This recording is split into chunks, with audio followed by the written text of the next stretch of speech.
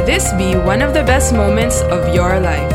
You're listening to the Business Mirror Podcast for a broader look on business with Senior Editor Dennis Estopace. Good day, I'm Dennis Estopace, and welcome to Wednesdays with John Mangan, a podcast to be anchored by John Mangan, a columnist for the Business Mirror newspaper and who operates a website titled mangononmarkets.com. Mr. Mangan will share with us one of the many pieces he wrote for his column titled Outside the Box, which is published every Tuesday and Thursday in the op-ed section of the Business Mirror. We hope you enjoy your Wednesday with John Mangan. Hungry people will be angry people. Some 3 decades ago, there was a man who worked as a gardener in an exclusive village in Green Hills. He was elderly, but much of that was because he was never quite sober and never quite drunk, always carrying a small bottle of White Castle in his back pocket. On occasion, he questioned anyone who would listen why 10 pesos bought so much more when he was young than it did now when he was old.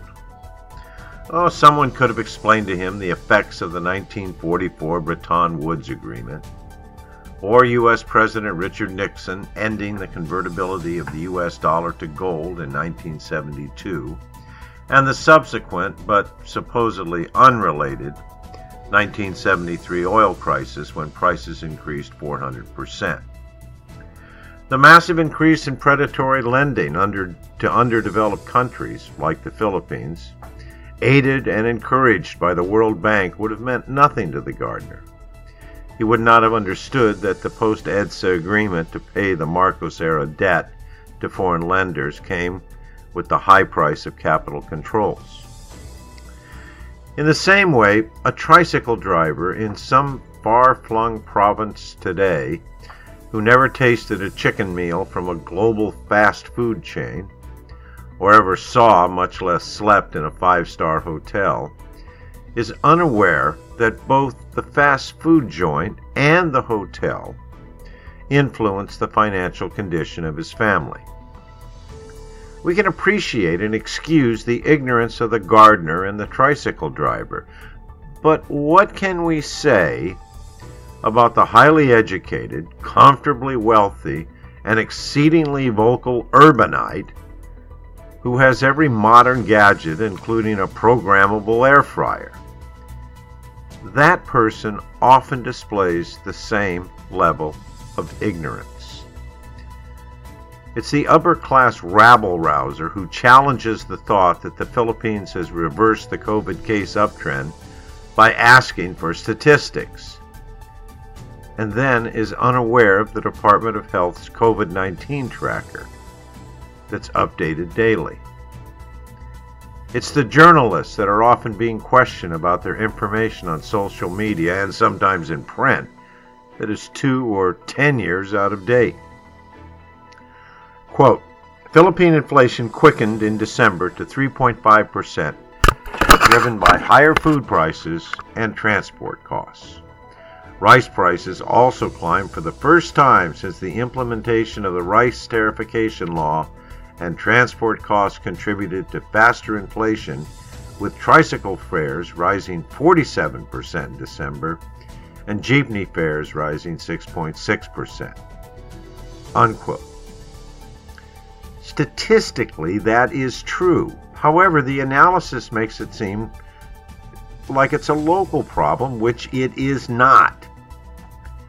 The price of Brent crude is up more than 50% since November 2020, affecting not only fuel costs, but also agricultural production inputs like fertilizer, pesticides, and herbicides.